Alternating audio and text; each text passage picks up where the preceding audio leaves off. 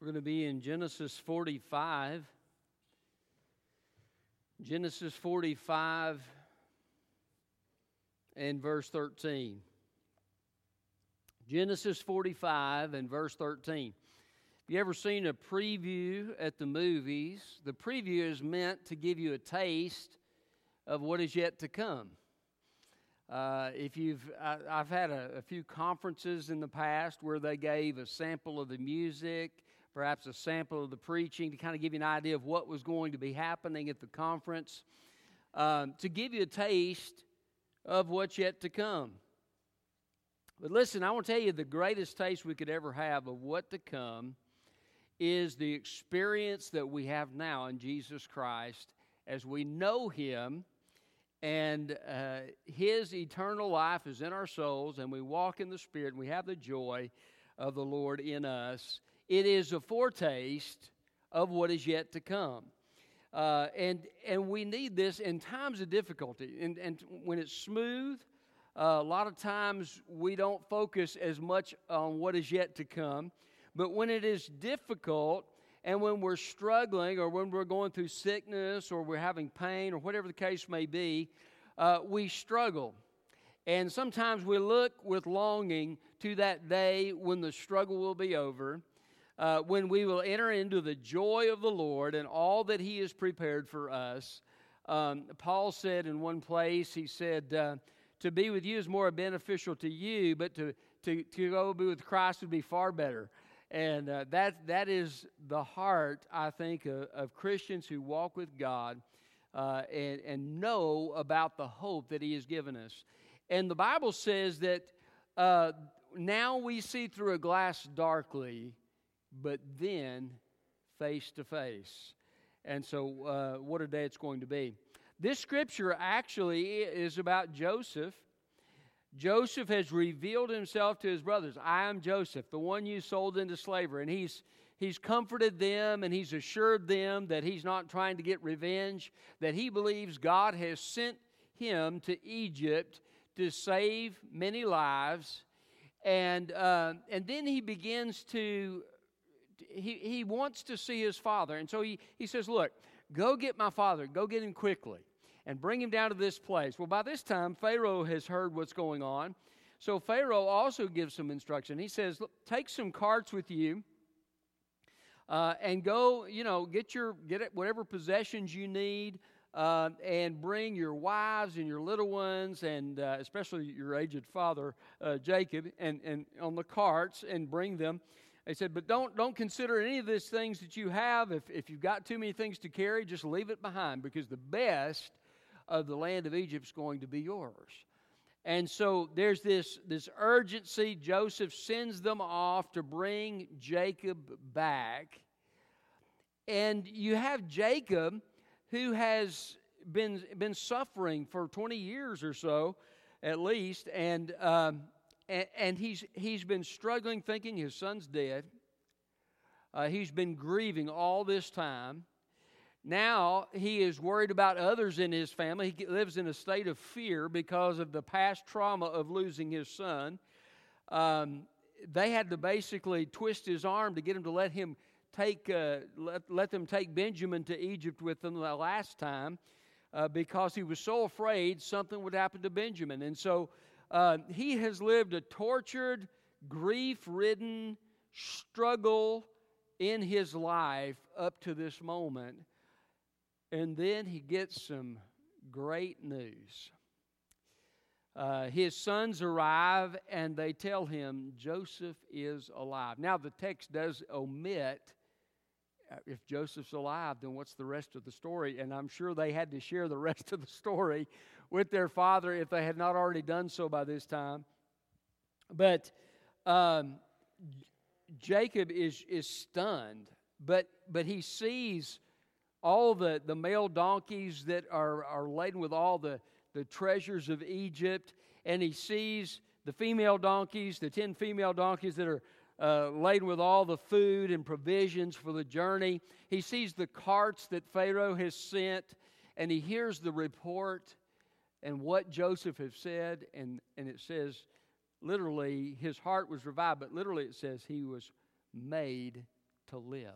Isn't that great? In other words, God revitalized. We serve a risen Savior, and He can communicate life and renewal and refreshment and a new hope and a new start to His people. And that's what He does for Jacob. And I couldn't help, as I was studying this story this week, I mean, it's just a wonderful story of forgiveness. It's a wonderful story of renewal.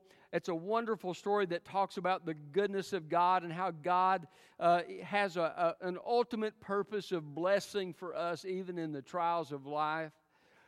But I couldn't help but see the parallel between the hope that we are given in the New Testament, because in so many ways it parallels what God has given us as hope in the New Testament. Jesus is coming. And God, with urgency, one day is going to say, son, go get your bride. And in that moment, Jesus will shout and will give a loud command that the archangel will shout, and then the trumpet is going to sound. The dead in Christ are going to rise. We are alive and remain. We'll be caught up together with them to meet the Lord in the air, and so shall we ever be with the Lord. And in just an instant, everything's going to change. In just an instant, in Jacob's hearing that message, everything changed for him. Well, one day you and I are going to have a Jacob moment in our lives when God gets ready to take us home. And what a day that is going to be. So the title of my message is A Taste of Glory. How does God give that taste of glory to His people? And so look with me in verse 13. And this is picking up the story. Joseph is talking to his brothers, and he says in verse 13, "Tell my father about all my glory in Egypt and about all you have seen, and bring my father here quickly." Then Joseph threw his arms around his brother Benjamin and wept, and Benjamin wept on his shoulder. Joseph kissed each of his brothers as he wept, and afterward his brothers talked with him. When the news reached Pharaoh's palace, "Joseph's brothers have come," Pharaoh and his servants were pleased. Pharaoh said to Joseph, "Tell your brothers, do this. Load your animals and go back to the land of Canaan. Get your father and your families and come back to me. I will give you the best of the land of Egypt, and you can eat from the riches of the land." You are also commanded to tell them, "Do this. Take wagons from the land of Egypt for your dependents and your wives, and bring your father here. Do not be concerned about your belongings, for the best of all the land of Egypt is yours." The sons of Israel did this. Joseph gave them wagons as Pharaoh had commanded, and he gave them provisions for the journey. He gave each of the brothers changes of clothes, but he gave Benjamin 300 pieces of silver and 5 changes of clothes. He sent his father the following: 10 donkeys carrying the best products of Egypt, and 10 female donkeys carrying the grain, food, and provisions for his father on the journey. So Joseph sent his brothers on their way, and as they were leaving, he said to them, "Don't argue on the way." So they went up from Egypt and came to their father Jacob in the land of Canaan. They said, "Joseph is still alive, and he is ruler over all the land of Egypt." Jacob was stunned, for he did not believe them. But when they told Jacob all that Joseph had said to them, and when he saw the wagons that Joseph had sent to transport him, the spirit of their father Jacob revived. Then Israel said, "Enough, my son Joseph is still alive. I will go see him before I die." A taste of glory. How does God give us a taste of glory? Well, He gives us great anticipation. Great anticipation. Verse 13, "Tell my father about all my glory in Egypt and about all you have seen, and bring my father here quickly." Now, we have not been told all the things they have seen, but I'm sure it was very impressive. I mean, I understand, have you ever seen the exhibit of King Tut? And I understand he's one of the poorer pharaohs that ruled. But the riches and the opulence of the land of Egypt were something to behold. And Joseph is the second in command over all the land of Egypt. Pharaoh has given him his second chariot. Okay, I mean he drives the best stuff. He wears. He's got clothing from Pharaoh. He's got all the best of everything. He rules over all the land of Egypt. So aside from Pharaoh, he's the most powerful person in the land. And so I'm sure they beheld things that were made of gold, great riches, an abundance of food. They're seeing all these things, and I'm sure when they realized that Joseph wasn't going to put them to death, and that he had forgiven them, and that he was going to sustain them in the land of Egypt, they must have had a great anticipation of what was to come. And Joseph gives each of them a change of clothes. And he gives Benjamin extra changes of clothes and 300 pieces of silver. And then he gives these 10 donkeys, he loads them up with all the good of the land of Egypt to give him just a taste of what is yet to come when Jacob will open his eyes and see what has been sent to him. He's just going to be, wow, if this is the taste of what I'm about to experience, it must be going to be good. And so there's this anticipation that is building for the brothers, and then ultimately for Jacob when he hears what has happened. God has given us information. He's told us about all the glory of our great Christ. Jesus is exalted to the right hand. All the best of heaven is His. We have been adopted into the family of God, and one day we are going to go and we are going to walk on streets of gold and sea walls of jasper, and the 12 foundations of the city of Jerusalem that are covered with gemstones, and the gates of pearl, and all of the beauty and the opulence of heaven. But that won't be the main attraction. Isn't it interesting when they tell Jacob about all these things and he sees these treasures, he doesn't mention any of that. He doesn't comment on any of that. All he says is, I want to go see my son.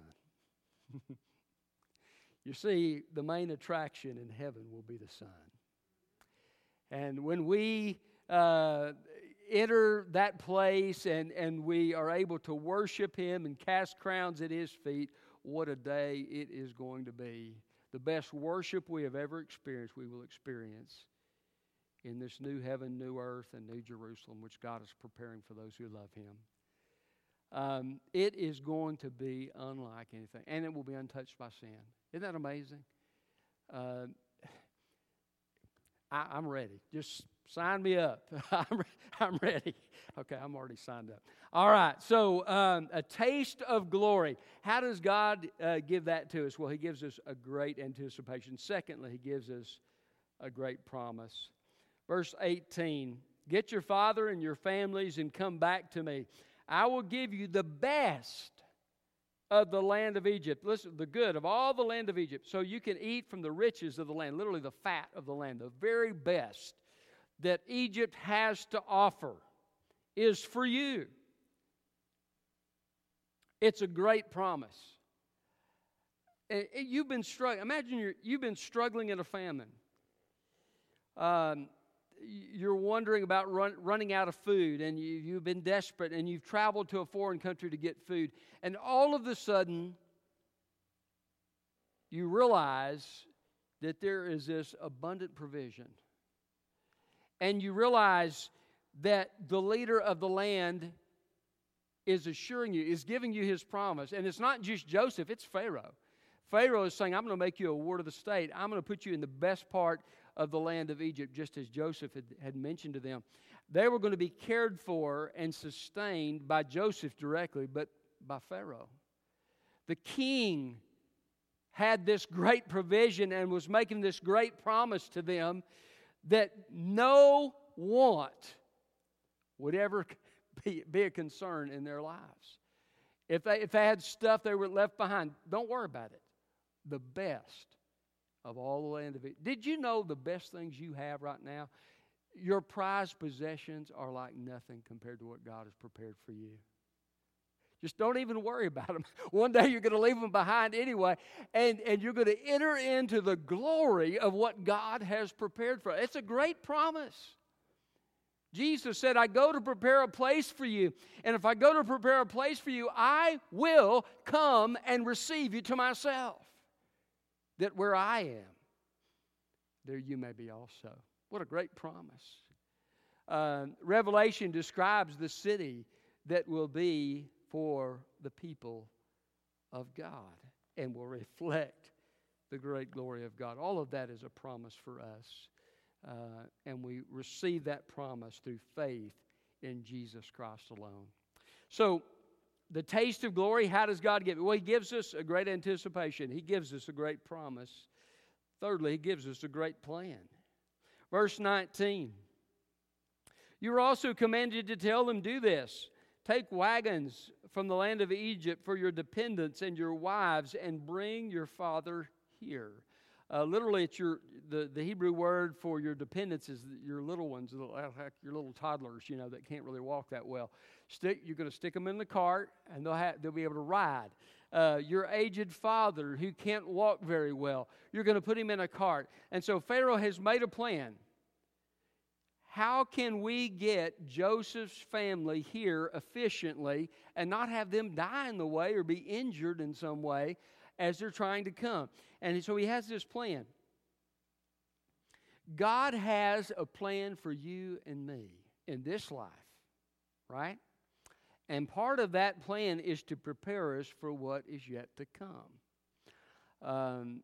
One of my favorite scriptures is 2 Corinthians 5 that talks about the building from God that we have in heaven that is prepared for us. And to be absent from the body is to be present with the Lord. But he says this interesting phrase. He says, God has made us for this very purpose. A lot of times we think of our purpose as being here, and we do have a purpose here. We serve Christ. We try to reach people for Christ. But our greatest purpose lies ahead of us. Did you know you're not going to be sitting on a cloud in heaven twiddling your thumbs? You're going to have a purpose from God. We know that because we look in the Garden of Eden. God gave Adam and Eve control over the Garden of Eden before the sin and the fall took place. They had a purpose to care for the garden that God had placed them in. But God's going to have purposes for us to fulfill. Well, what purpose will I have? I don't know. God, that's up to God.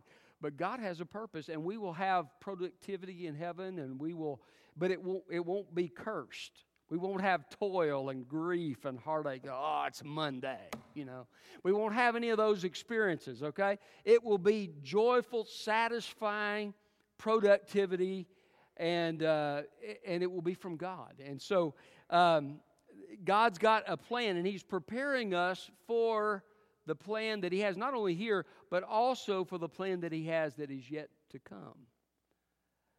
And He's got a plan to transition us from here to there.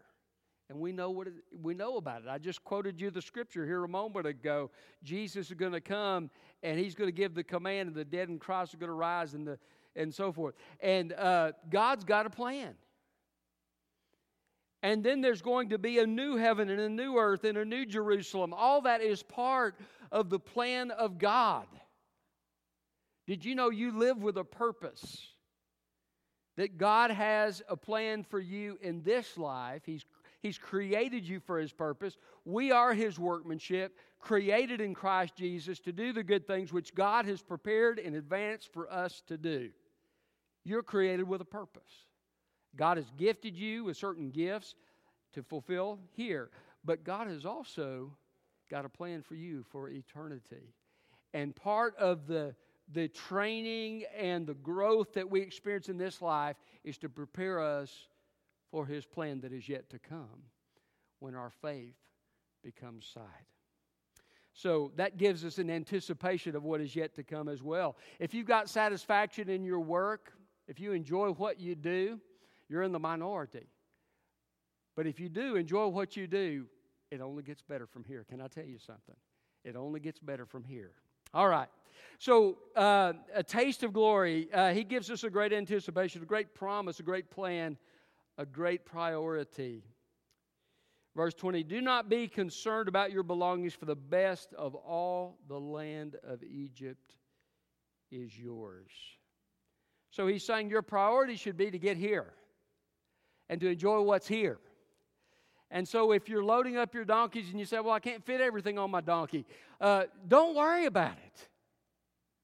The best of all the land of Egypt is yours. So let your priority be to come down here and to come down here quickly, because everything you need is going to be here. My dad used to have a plaque hanging in his office that only one life will soon be passed, only what's done for Christ will last. What we do for others, we do for Christ, right? And we're rewarded for those things. What we give away, we lay up treasure in heaven.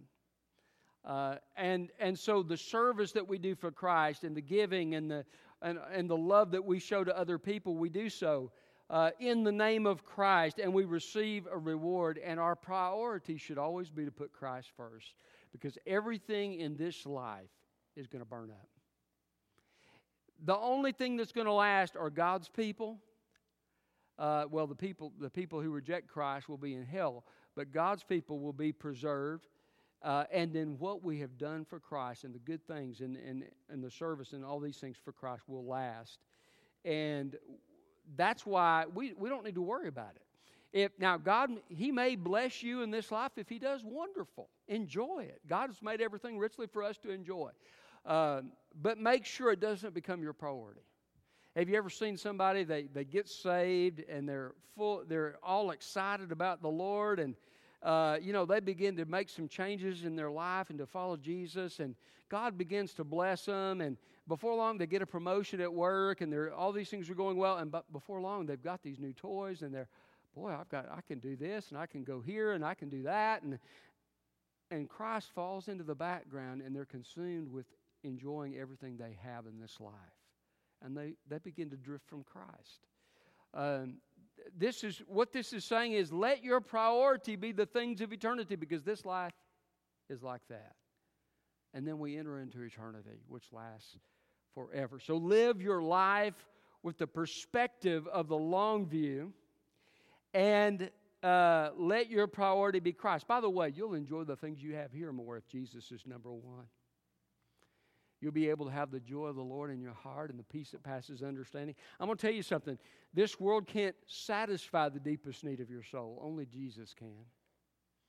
And so as you put Him first in your life, as you follow Him, as you walk filled with the Holy Spirit of God, you are going to have more joy than those who don't have Christ. And even if you have difficulty, Christ will be walking with you. So there's a great priority. So God gives us a taste of glory and the good things He gives us here. If you've enjoyed a fine meal this week somewhere, or maybe at your home, it's a taste. Did you know God's got a menu plan for heaven?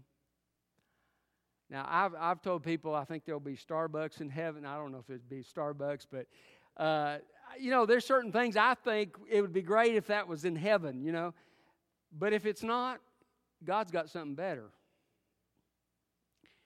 And the Bible says there'll be the marriage supper of the Lamb. Now, whatever your views are on the end times, there's going to be a supper. There must be Baptists in heaven if there's a supper, right? Anyway, God's got a plan for it. And so it's going to be a great time of enjoyment. I forget where I was going with that, but maybe I'm hungry. All right. So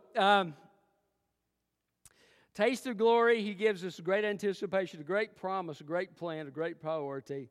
Next, a great down payment. Look at verse 23. He sent his father the following: 10 donkeys carrying the best products of Egypt, and 10 female donkeys carrying grain, food, and provisions for his father on the journey. Now, if he had just sent the female donkeys, you might say, well, he's just providing some provisions for the journey. But he sent the male donkeys with all the best of the land of Egypt. Why did he need to send that? They're getting ready to come to Egypt, right? Why send 10 donkeys laden with all the best of Egypt if they're just getting ready to come to Egypt? You can just give it to them when they arrive, right? I believe it was to create an anticipation and a motivation for them to come on down to Egypt, to give them a taste of what was yet to come. The Bible says that now we see through a glass darkly, but then we will see face to face. The best times of revival and worship, the times you've been closest to the Lord in your quiet time, maybe when the glory of God has fell down, and maybe you've had tears running down your face because of the joy and the presence of God as He's ministered to you. Just a taste. Seeing through a glass darkly. We have no concept. If that's a taste, come on, Jesus. I'm ready. He gives it, the blessings He gives us with answered prayer and meeting our needs and providing relationships in our lives that bring encouragement and joy. Did you know we'll have the best relationships we've ever had when we get to heaven? There'll be no sin. There'll be no insecurity. There'll be no people trying to use other people to get stuff from them. We'll be genuine. We'll have great relationships. People will have deep, satisfying relationships. The best we have here is yet just a taste of what is yet to come. When we see the change of character that Jesus brings in the life of an individual, again, it's just a taste of what is yet to come. When we're blessed by the truth of God's Word here, our understanding here is limited. It's just a taste of what is yet to come. God blesses us with the blessings of heaven now in our relationship with Him. And one of the reasons He does so because He loves us. But another reason He does so is to give us a taste and to help us anticipate what is yet to come. So there's a great down payment. So He gives them a great anticipation, a great promise, a great plan, a great priority, a great down payment, a great assurance. Verse 24. Now this one's kind of more implied, but look at verse 24. It says, "So Joseph sent his brothers on their way, and as they were leaving, he said, 'Don't argue on the way.'" He knew his brothers. He knew their M.O., okay? And so he's talking to them about this. But why do I call this a great assurance? There was no need to be jealous. You remember what happened beforehand? They were jealous of Joseph because he had a coat of many colors. They were jealous because he was the father's favorite. There was this, they thought they were going to miss out because Joseph had the favor in the family. But what has Joseph just told them? He said, "I will sustain you. The best of all the land of Egypt is Benjamin's." Does he say that? No. The best of all the land of Egypt is yours, plural. Every last one of you. You're going to have the best that Egypt has to offer. You don't need to be jealous. You don't need to fight because the king knows your name. Pharaoh knew their names. Pharaoh was excited. The court of Pharaoh was excited when they found out Joseph had brothers. Why? They loved Joseph. They respected Joseph. And when they found out his family came, even though they were shepherds, and Egyptians generally despise shepherds, they were excited.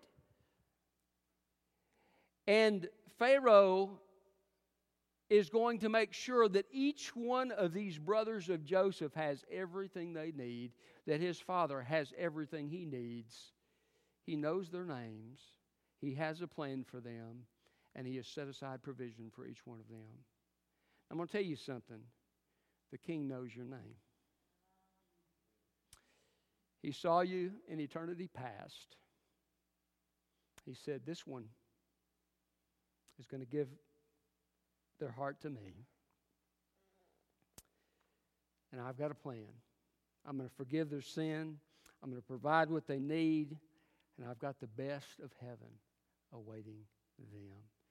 Did you know when my wife's a lot better at this than I am, but when grandkids come or when kids come to our house, she knows them and she knows what they like and what they don't like, and she's got a plan. Alyssa showed up at our house. I didn't buy chocolate milk for Alyssa. But Sherry knows that she likes chocolate milk from Weigel's. So what did she? She's driving home from the airport, and she's picked up chocolate milk for Alyssa. Now I'm going to tell you something. God knows what you like and what you don't like. Jesus said, I go to prepare a place for you. Now, think about this a second.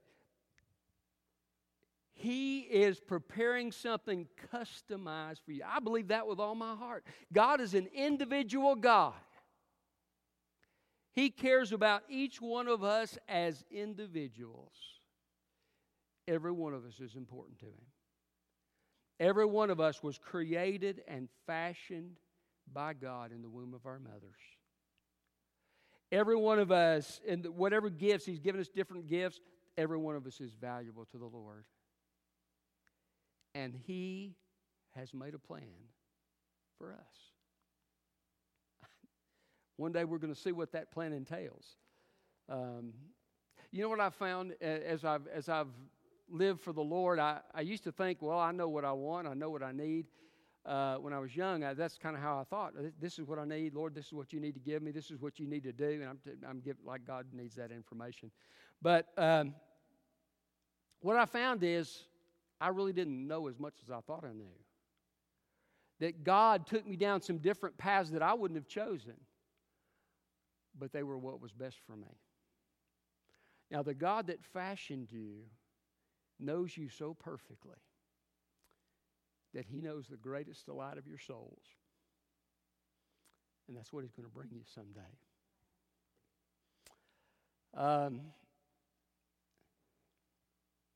So don't argue. Don't be jealous of other Christians. Don't worry about, it's like Peter saying, well, what about him to John? Lord Jesus, what about him? Well, if I want him to remain till I come, what's that to you? You follow me. Don't worry about your Christian brother. Don't think, well, if only I was so-and-so. You don't have to be so-and-so. You're not a second chair. Jesus Christ created you and fashioned you as His masterpiece. Delight in the love of your Father and be assured that He has your best interest at heart, and one day you're going to receive what He has prepared. So a taste of glory, how does God give it? He gives us a great anticipation, a great promise, a great plan, a great priority, a great down payment, a great assurance, and a great renewal. Verse 27. But when they told Jacob all that Joseph had said to them, and when he saw the wagons that Joseph had sent to transport him, the spirit of their father Jacob revived. Or as the Hebrew literally says, he made his soul live. There's going to be a great renewal one day. Now I want to tell you, we've got great renewals here. God gives times and seasons of revival. He renews churches. He renews individuals. They that wait upon the Lord shall renew their strength. They shall mount up with wings as eagles. They shall run and not be weary. They shall walk and not faint. Yes, God renews us here. But it's seen through a glass darkly. One day all the griefs, the pains and the struggles of this life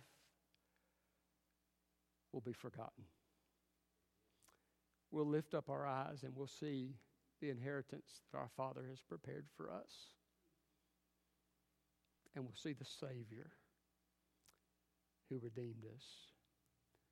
All those past griefs will be forgotten, and we'll enter into the joy of the Lord. The heart of Jacob revived.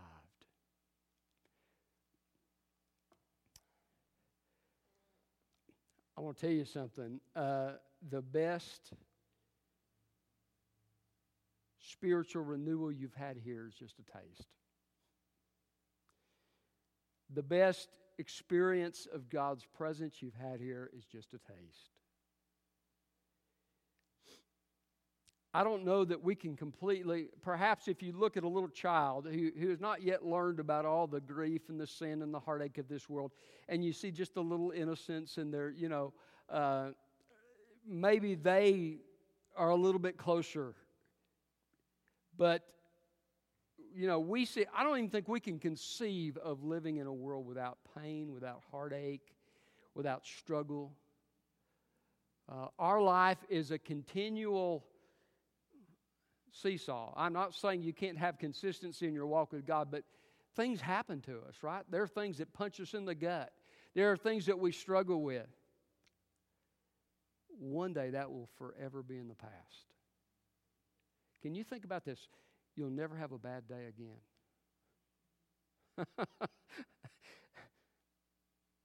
God will wipe away all tears from their eyes.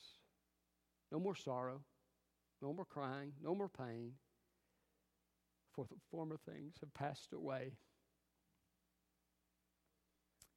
He who is seated on the throne said, "Behold, I make all things new."